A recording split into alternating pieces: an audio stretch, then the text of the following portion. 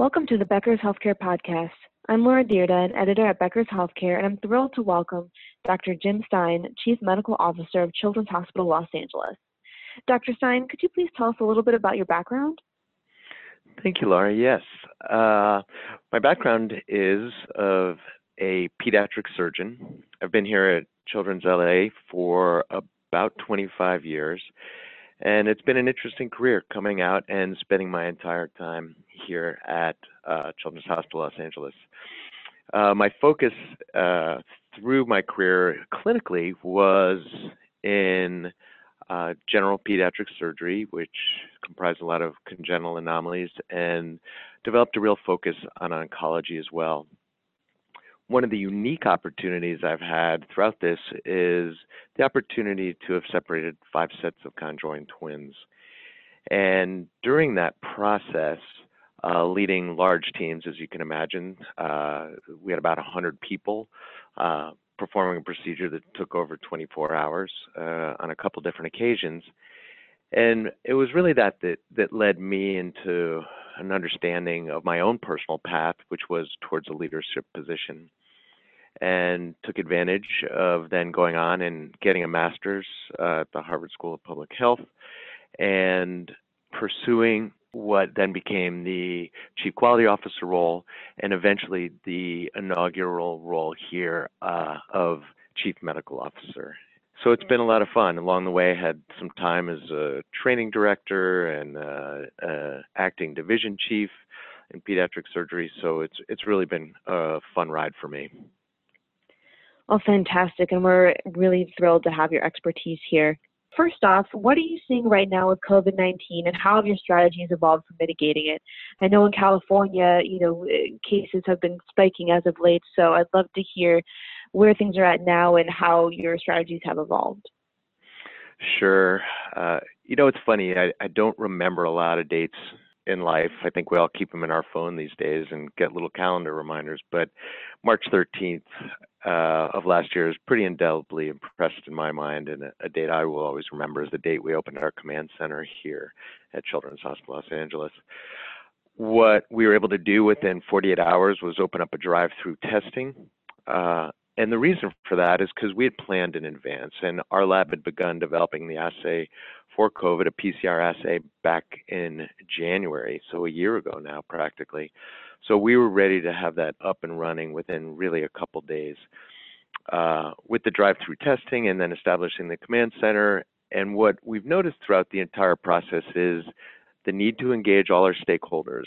And by having a command center process in which we could independently engage all the work areas as questions came up and adapt our policies on a continuing and agile fashion, we were able to continually adapt. And I think that's been what I think every organization has come to understand and what we continue to emphasize, which is that the only thing that we are sure of is that it is likely what we are suggesting today may change tomorrow or next week. It's been such a dynamic situation, and to be able to move through that and have a process where you can adapt quickly and make rapid adjustments has served us really well. And I think the other big thing throughout the process was to really communicate with all our work areas, all our team members, and all our faculty. And with continuous communication, that's one of the things that we've heard back both within our organization and from other organizations, that that hearing about our communication strategy has been immense. I think what's really stood out more recently, obviously, is that we've been able to stand up our vaccination process. And we're now in a position where our staff all make online appointments.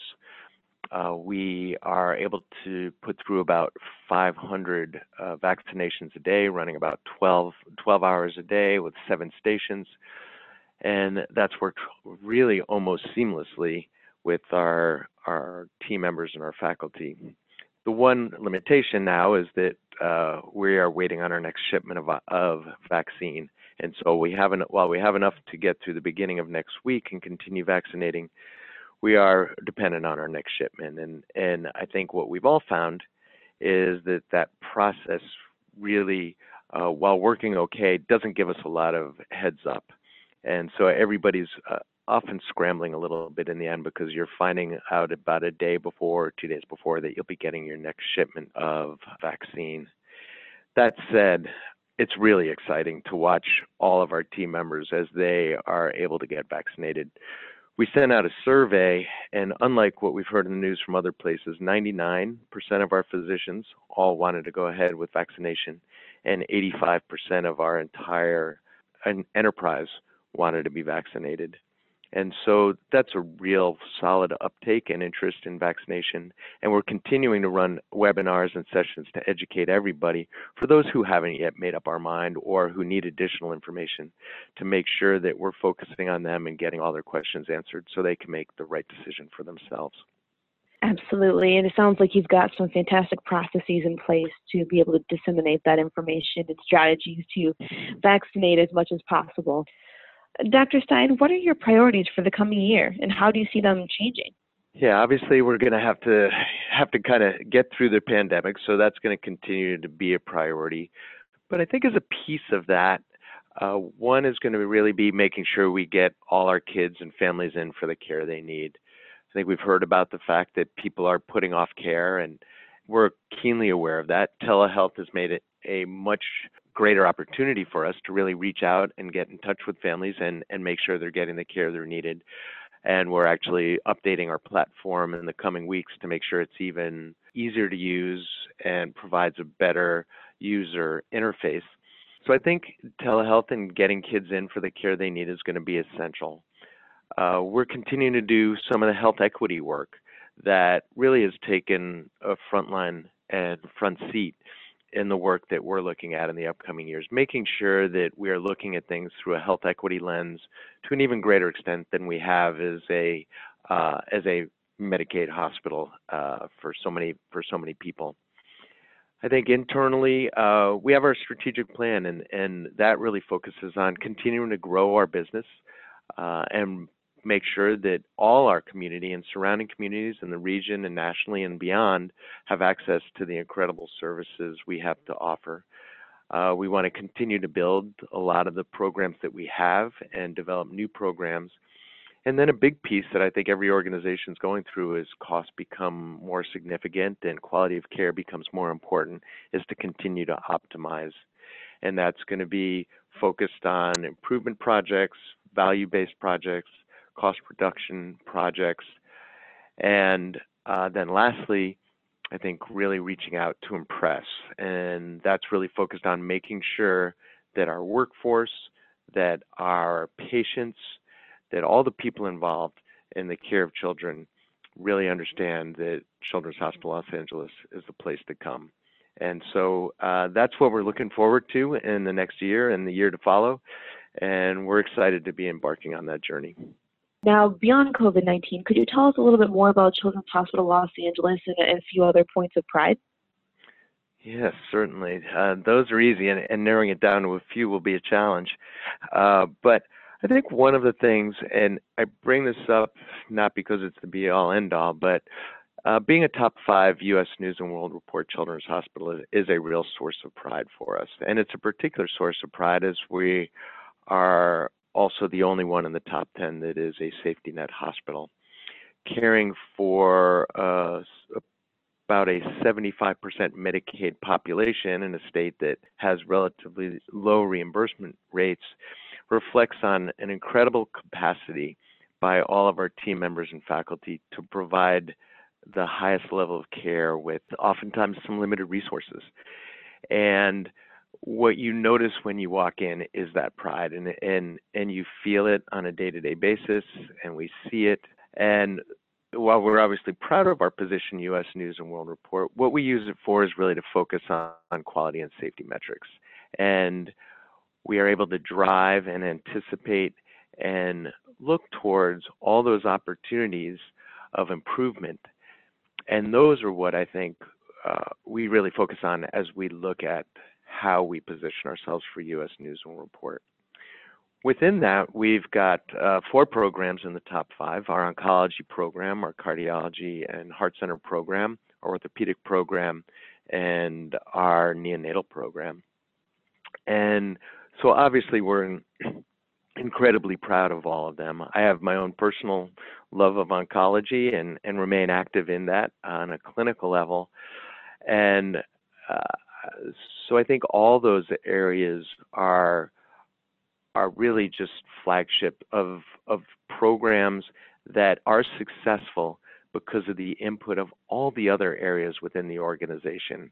While those get called out, no one could be successful without the input of all the other uh, divisions within the hospital, and whether or not that is a general pediatric service or whether that is our immunology and allergy service or our ID service, all those contribute so much to the success of the organization as a whole. I think, and what's been really exciting for me this past year is really as a physician leader.